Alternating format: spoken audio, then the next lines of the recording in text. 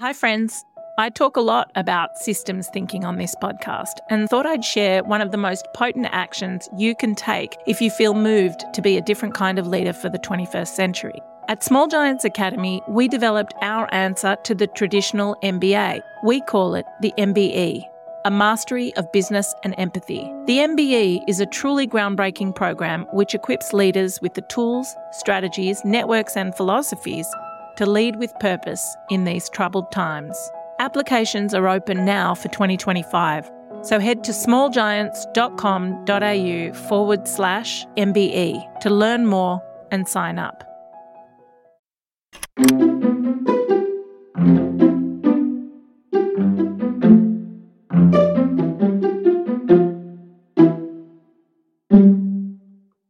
Hey there, it's Nathan with you on the Dumbo Feather podcast. You might have noticed a few more episodes from us coming through your feed lately. We've been feeling compelled to speak to this moment, be present to this moment of COVID-19 and share how we're processing all the changes happening within and around us. Berry, our publisher, she's been going deep with alumni and friends of the Dumbo Feather community. And what we're about to share with you in this episode is no exception. She's in dialogue with 3 Jungian therapists.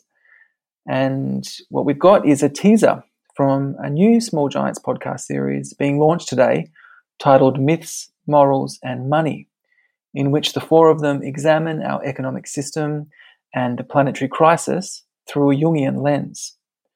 Barry will tell you more in a sec, but if you like what you hear, you can subscribe to it wherever you get your podcasts. Myths, Morals and Money. They've just dropped the first 4 episodes. Welcome to Myths, Morals and Money, where we analyse our current economic system and planetary crisis through a Jungian lens. I'm Berry Liberman from Small Giants and Dumbo Feather, and joining me are my 3 co-hosts and Jungian analysts, Joseph Lee, Lisa Marciano and Deborah Stewart from This Jungian Life. This conversation was recorded in early March 2020 as the COVID-19 pandemic really started to hit home in Australia and the US. As the situation changes worldwide by the day and by the hour, we consider what vulnerabilities in our modern systems are being exposed right now and how we might use this event to return to truths and become more resilient and hopefully create a more resilient system and society on the other side. In Melbourne today, I think it's probably going to be the last day of school for a month. Word on the news this morning was that they're going to shut down the schools for a month. Wow. So we'll probably head down to the country. We've got a farm and we'll be farming. And the Grand Prix is in Melbourne. So this morning I heard the cars, because it's really loud in the city. So I heard the cars zooming around and I'm like, oh, the Grand Prix is good. And then they've just half an hour ago cancelled the Grand Prix. Wow. Well, we've landed in the new economics, haven't we? You're going to go to the country and farm. You know, I'm going to stay in Florida, likely, and read books and take walks in this very sort of uncrowded place. And we're in a new economic reality, aren't we? Yeah. And that theme of addiction we were talking about is so interesting because China hasn't been buying as much coal and iron ore and sort of raw minerals from us. And Australia's Prime Minister is frantically trying to avoid a recession. And no one is sort of treating it. I don't kind of know where we are as a collective unconscious as opposed to where we were. Like in Jung's time, there was still a sense of collective, I was going to say decency, but also that community, keep calm and carry on was a thing you could say. Mm-hmm. And actually everybody took that to heart. Yes, keep calm and carry on. plant a veggie, in the UK, it was plant a veggie garden in your back garden. Like everybody share food, grow food. Let's localize, let's decentralize, make sure that we're all kind of looking out for each other. And in Australia, there was a big video going around online of two women having a punch up at the supermarket for the last rolls of toilet paper. Oh, for Pete's sake. It's the psychology of this is part of the pandemic. And I know that during the Black Plague, societal norms broke down something fierce because everyone was in survival mode. And so that's one sort of polarity. The other that occurred to me is that during World War II, one of Jung's biographers, I think, spoke about him and Marie-Louise von Franz and others that actually for them in Switzerland, it was a very calm and quiet time because they were isolated and they had to stay local and small. And Switzerland is a small country. And that might be another polarity. Yes, I think communities that have some fabric of trust will conversely enjoy the peace and the quiet of this time. So two themes I'm noticing you're lifting up, Deb, is one that through this kind of enforced deprivation, people are forced to assess what they really need to live instead of what their appetites are or what is inessential that they invest all kinds of energy in. And so that could be one kind of useful telos that comes out of this forced sorting process that people have to participate in. The other thing I'm looking for, Joseph, in my early notes from our conversations, we had an amazing conversation where you were talking about, here it is, pathogens in the economy. And the immune system has had to be exposed to pathogens in order to develop immune responses. Well, I can feel that it takes some real libido to, wrench ourselves out of the physicality of the conversation. Because I think that's where all the energy is, is my body safe? Are the bodies of my children safe? And to be able to sublimate for a little bit, to kind of rise up into a more metaphoric level, which Jung said really is helpful. That can give us some breathing room, is to be able to talk about this as a metaphor, and then free ourselves up out of the panic of it. So this idea that some kind of pathogen is being introduced like a vaccination to cause a systemic change that then will create a resilience to perhaps even a greater devastation. And when you were saying, Lisa, that, this may only last for 2 or 4 weeks, but boy, it gives the collective psyche a taste of what is going to happen if we don't tend to some of the vulnerabilities in the fabric of society, which has become international. As I've been talking with clients this week, and of course everyone has this on their mind, I'm finding most of my clients are really remarkably resilient. I'm not finding any of the clients that are really in a blind panic. I have clients that are physicians and financiers and just a real spectrum of society, school teachers. And at least here in Virginia, I feel like people are holding a pretty temperate, not overly reactive attitude, which I think is reassuring, at least for the time being. Well, I mean, people shouldn't be panicking, but on the other hand, our government is not doing enough. It's not taking the steps that we need to take to flatten the curve. So I'm very worried about what things are going to look like in the United States in a week to 10 days, 2 weeks, something like that. I was just listening to a report about how Germany is responding, and because they have a history of having too much power dangerously accumulating at their federal level, that their government is structured in such a way that the federal government is prohibited from taking blanket control of their culture. So much of the message from their government has been, we trust the German citizens, we trust the villages, the local governments to know what's happening and to respond in the best way as citizens of this nation. Whoa. Interesting. And moving in a certain way remains to be seen. In that same conversation, they said, we expect 70% of the German population to be infected before this is over. Oh my goodness. Yeah, those are the numbers that I'm hearing too. Me too. For Germany or for here? Everywhere. Oh my goodness. Yeah. Wow. Yeah. Oh my gosh. So we're just absorbing that fact. And when I feel that kind of bit of a gasp, part of it, I think also is we really don't know what it means.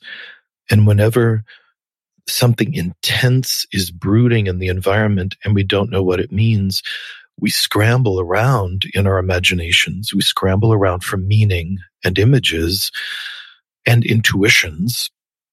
We start casting about, but then that makes us so vulnerable to misinterpreting what's happening in the way that all projection can make us so vulnerable. It's hard to hold back until more facts emerge. It feels like it goes against our natural instinct to find safety. But I also think that's probably what's required. I agree. But from my little corner where I've been watching this, it's been heartening to me to see so many people taking responsibility for each other by self-isolating.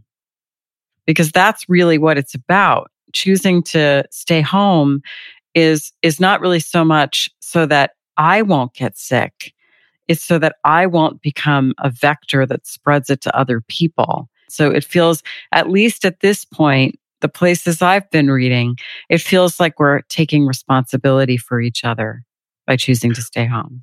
What that makes me think of, Lisa, is actually the word pandemic. Pan just means universal or all, and demos is where we get the word democracy from, which means people.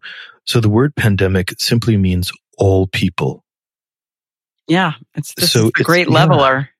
It's the evocation of the global community of all people. Now the question is, what's moving in the pandemos? So as you're saying, Lisa, you're paying attention to this trending attitude that is moving through the pandemos of self-restraining one's freedom to protect other people. Right. That's in the pandemos, as well as this bit of DNA that's infecting people is in the pandemos as well. I think people, like all the conferences around the world are being cancelled. No one's flying. Businesses are shut down. So we're seeing the economy grind, the global economy grind to an absolute halt. And I will say secretly for almost everyone, there's a feeling of relief that they can get off the treadmill. Yeah. Of the machine that we were talking about feeding, that we all feed this hungry machine. And for the next month, if everyone's self-isolating and the global community, what's moving in us is like rest. I mean, fear and rest. And maybe this kind of moment to breathe and think about what is of most value and how we spend our time. I'm curious to see how the world reorganizes itself. What happens when the economy is ground to a halt? It's, of course, an opportunity to look at all the pressure points, to look at the system itself. But I don't think that opportunity will be taken because of the fear. And I was looking online yesterday, there was this brilliant tweet sent out. Oh, if only global warming had coronavirus's publicist. Wow. Right on. Yeah. That is brilliant. But yeah, I don't know. I don't know what the pause will do to everyone, because it's 12 days away from social unrest. Mm-hmm. Mm-hmm. What I love that you're bringing up, Barry, is the idea that telos, if we believe that telos or purposiveness is ever present, even though it may be incredibly obscure, that the universe is purposive, then for us to lay that question at what is a possible purposive direction that something like the coronavirus might be in service to. Oh, yeah. And I love that frame, that could it be in service to forcing the pandemos, the collective, to pause, reflect, turn within, to become quiet, to have to go down into themselves, into what's basic. It's like the necessary pathogen has entered the system that is sick. And to me, I hear all this fear around the kind of collapsing of the systems, but the systems were not in service to something connected to our well-being. This is like when we talk about coal not being exported to China, people not flying as much, pollution is completely so vastly reduced, and there's proof of it. There's evidence. I think the economy is just the way that we measure success. Our social success is so off course, and that's the opportunity we have right now, because we should be measuring well-being. I'm back on the idea that there is and could be some relief, and that people could discover that despite, and I'm not minimizing anxieties about, how will people pay the rent or be able to buy food or something, but we may experience, individuals and a collective, a kind of relief in having it all stop. A lot of the things we take for granted. And I can also imagine people experiencing anxiety as the relief of staying home and reading books or taking a walk in a very kind of quiet neighborhood where you don't bump into anyone. That may wear thin, and that could be an opportunity to look within of, wow, I really need all these distractions. My daily schedule and my commute on the subway or the highway and pressures at work and answering all the emails. But it is an interesting question of what will happen, what will we experience emotionally, personally, when all that stuff goes away, or a lot of it goes away. Deb, that reminds me of people who have dared to go on a long silent retreat, and how many modern folks are really anxious about, what's it going to be like to not talk for 10 days or 30 days.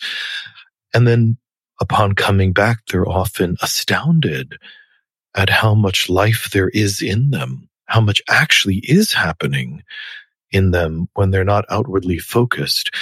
I'll bet not all of it is always pleasant, and much of it can be rather challenging, but it's full of life. I love that. Imagine if we all were on a silent retreat for the next 2 weeks, and we heard, without all the industry, if we actually heard how alive the world is and were able to value that. I wanted to come back to a thought I had when we were talking about the canceling of these enormous events and, of course, the economic repercussions, the social repercussions. And what I suddenly was feeling is how much of our world is actually simply structured on agreements. Yeah. And when we're participating in the world, it all seems so solid and so immutable, and we can't possibly change that or make these decisions, or it's always going to be this way. And that literally a couple of people just change their minds. And all of a sudden, $1 billion event is over, not happening. An entire NBA season, not going to happen. Harvard sent home. Yeah. And then all of a sudden, you're like, oh my gosh, like the world is nothing more than a bunch of agreements, which in one sense is really mutable, like amazingly mutable, but also amazingly fragile. That people, just a bunch of people are making up their mind one way or another. And all of this that flows out of it. Yeah. It's what a demonstration of that. Yeah. And how rapidly and drastically it can change, which sort of really gives the lie to how difficult it is to change and how long it takes. And we have to have agreements and meetings and governments and legalizations. And no, it can turn on a dime and it can change. You know, I'm thinking that one of the things the pandemic has done on a societal level is similar to what Jung called the relativization of the ego.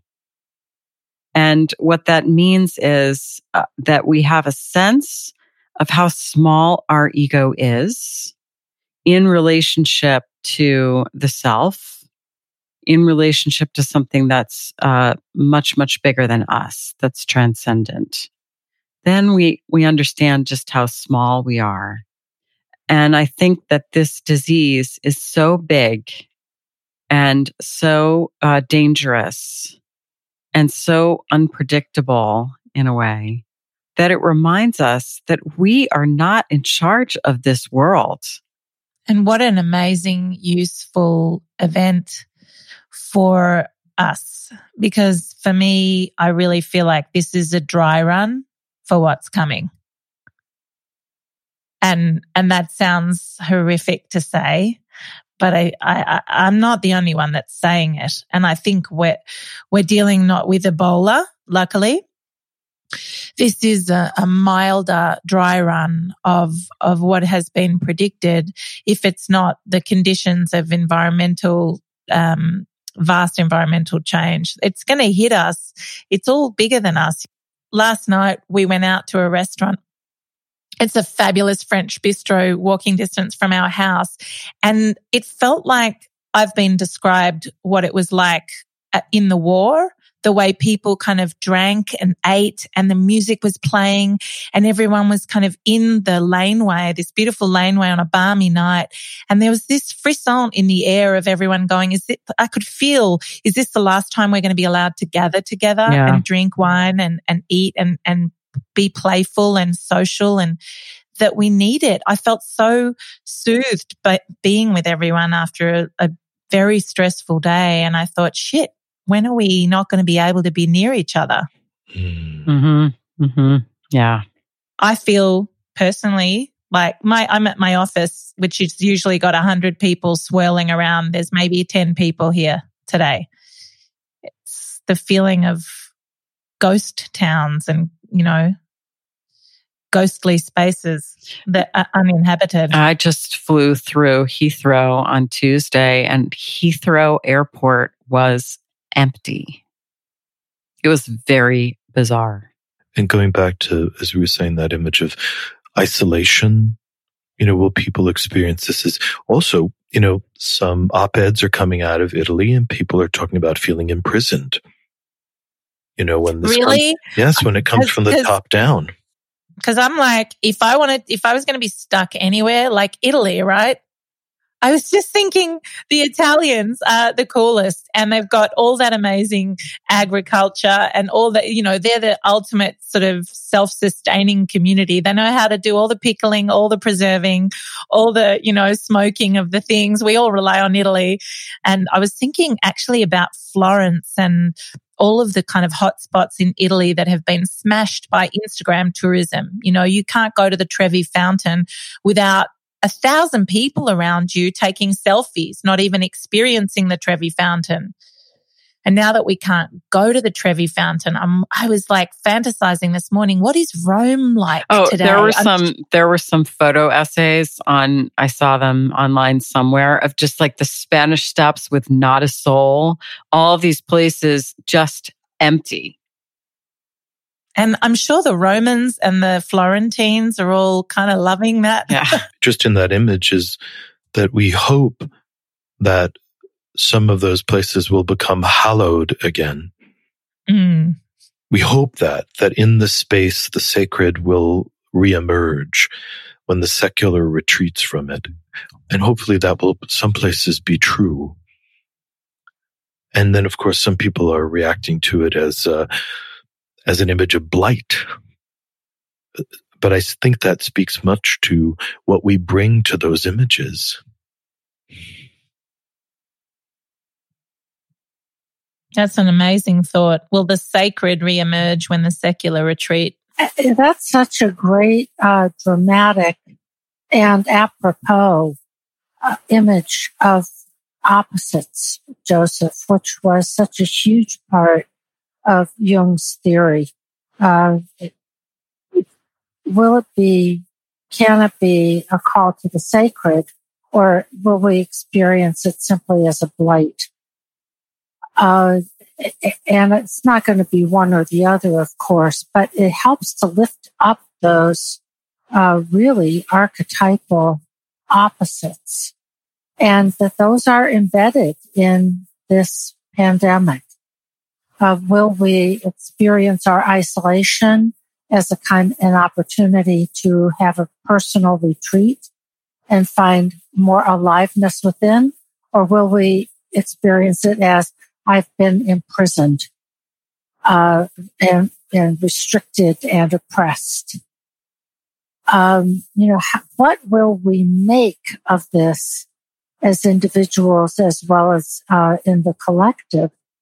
What will we be called to psychologically? And I think, Deb, that leans into, just as an extension of what you're saying, is what will rise up to meet suffering. And so, as Lisa, you were talking about, can people think of suffering as an aspect of the divine? And frankly, the more ancient religions did perceive everything as being part of a divine plan. I think both in Judaism and in Catholicism, there was a time when, God has cursed me with gout, or God has brought this problem into my life for reasons I don't understand. But there was a way in which that could be attributed. And many modernized religions are so pleasure-centric that they don't offer a place for suffering to be sacralized. And boy, talk about a vaccine to this kind of event, that kind of religious attitude that makes suffering, whether it's just suffering the isolation, even if this is all done in 2 weeks, or perhaps suffering more deeply if somebody is lost to the illness, that is part of a religious and spiritual life for some people. That's an area of possible resilience.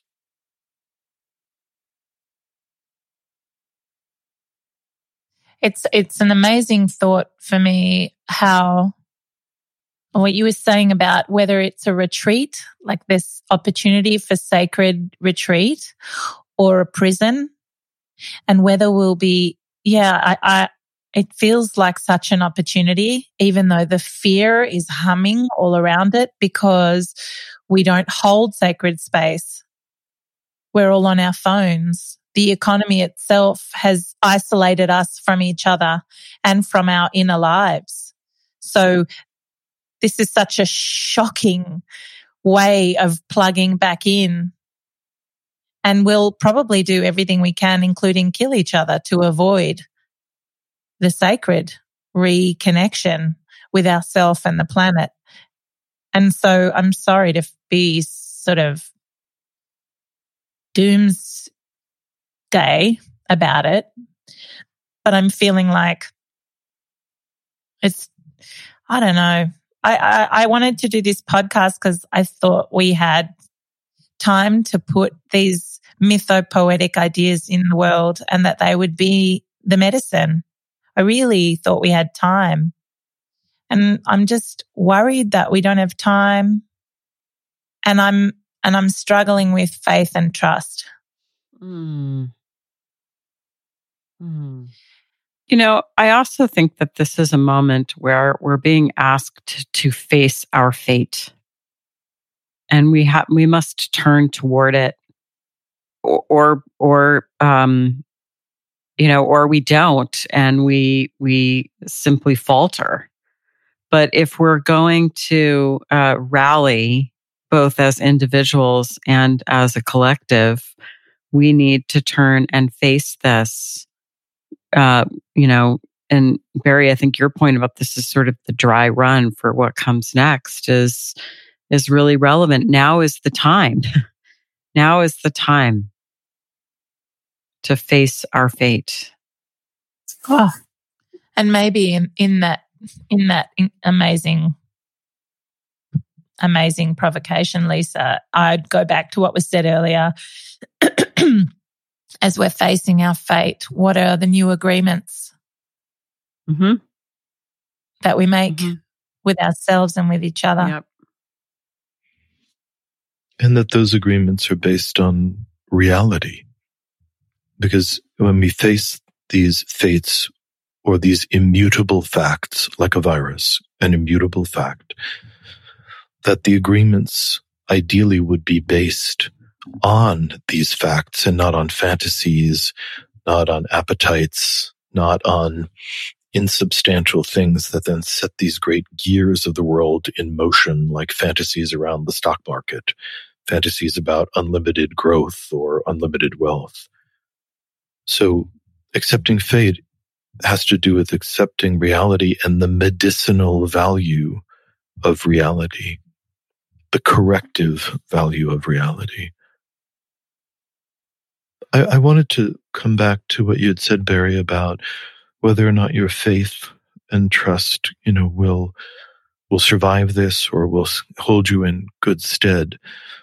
And I'm not sure exactly what you meant by that, but what it evoked in me was that for some people, faith and trust is built on a kind of innocence.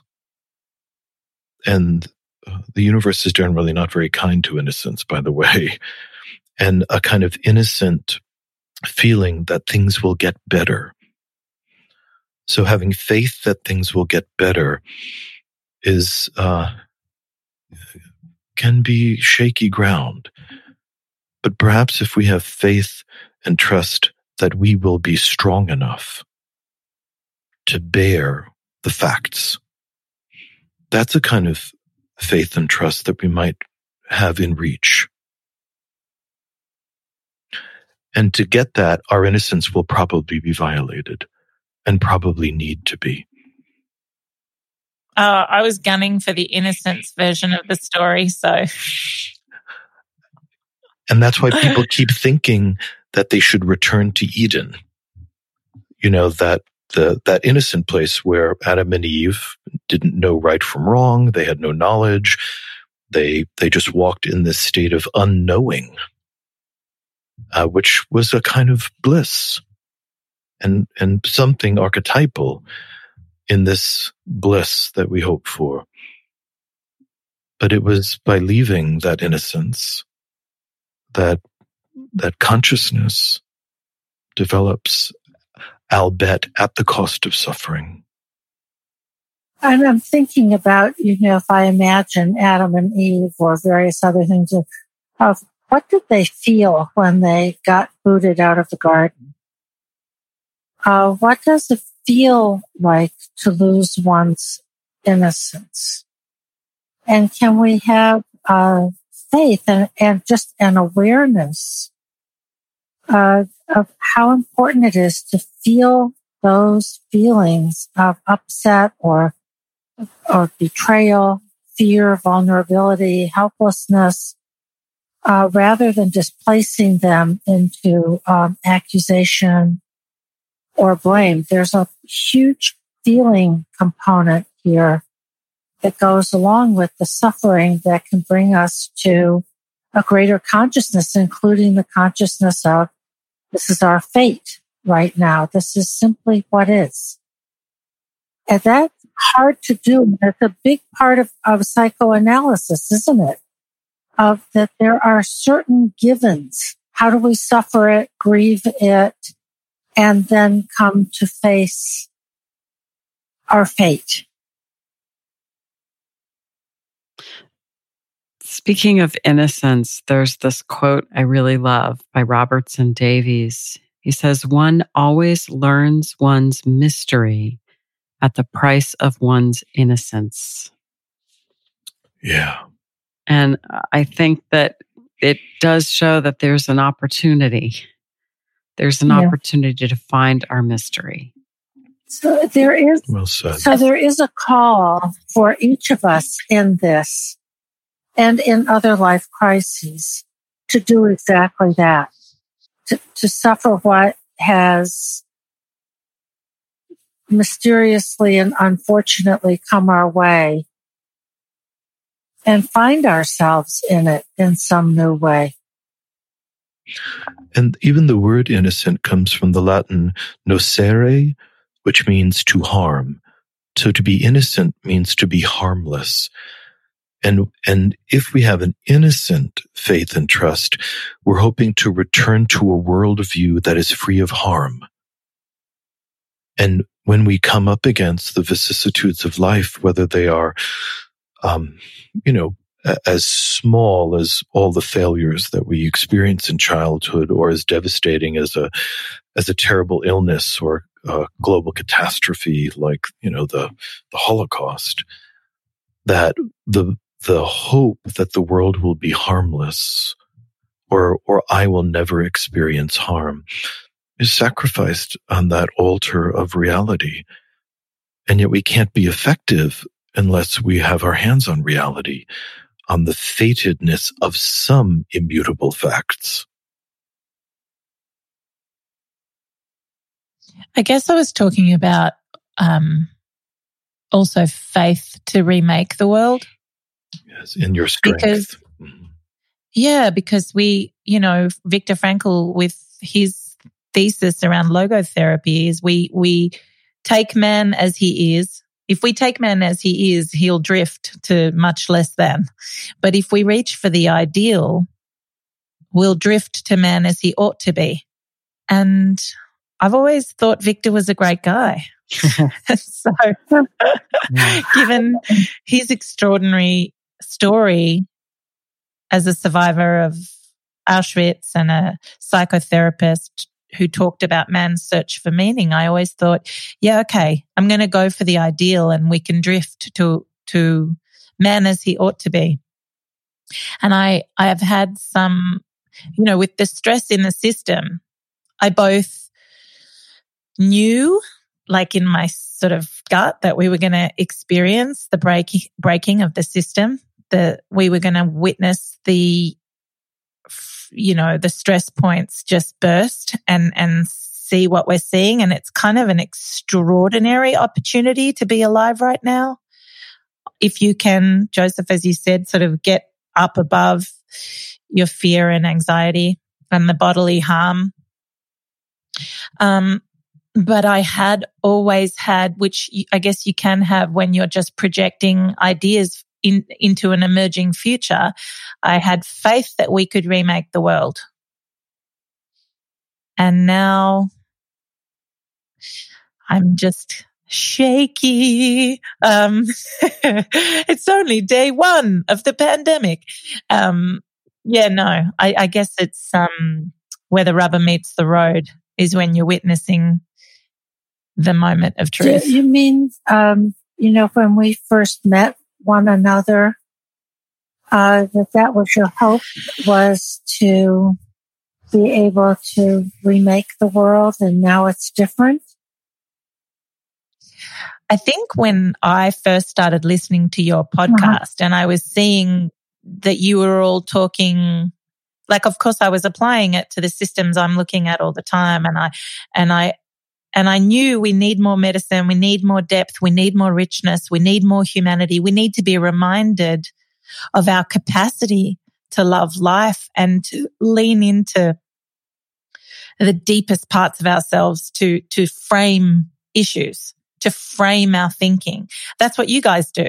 So I would listen to your podcast and I would be reminded of my own inner richness. And I was like, oh, thanks, you guys. You held the space for the part of me that I forgot on the treadmill of life, or that I thought or had squashed or suppressed. And then when I thought of us talking about the systems together through my story, I don't know what I was thinking, but I just wanted to remind ourselves and remind whoever wants to listen that we have such unbelievable capacity for beauty and richness and love and thoughtfulness. And we could come at all of, like, we could remake the world from that place, or it could be in the mix. And maybe we're going to remake the world from a very different place. A place of suffering, a place of crisis, a place of a real choice points at the macro and at the micro level. So suffering, I think, aids in the breaking down of defenses and fantasies and agreements that are based in nothing substantial. And it's a leveling place. And what I hear you saying, Barry, is, where is the wellspring of strength or vigor in terms of what will collect the disparate parts when they are broken down?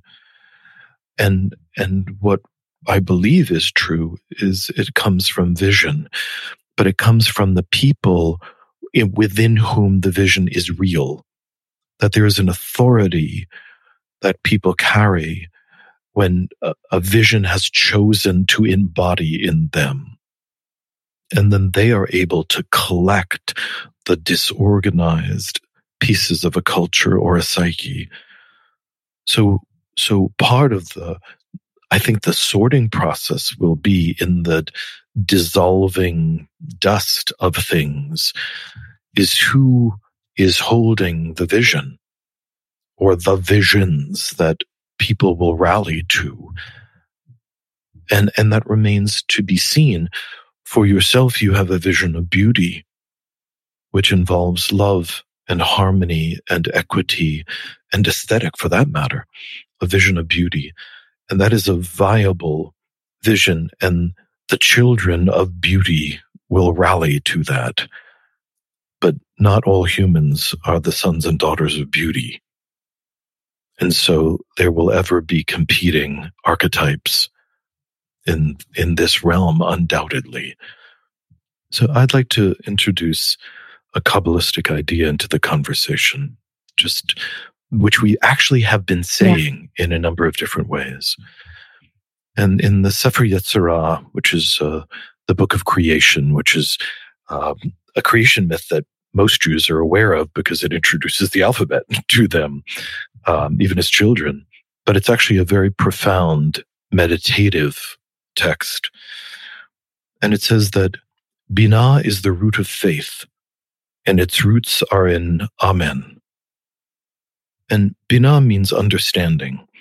So if we pull that into vernacular a bit, that understanding is the root of faith, and its roots are in Amen. And Amen means truth in Hebrew.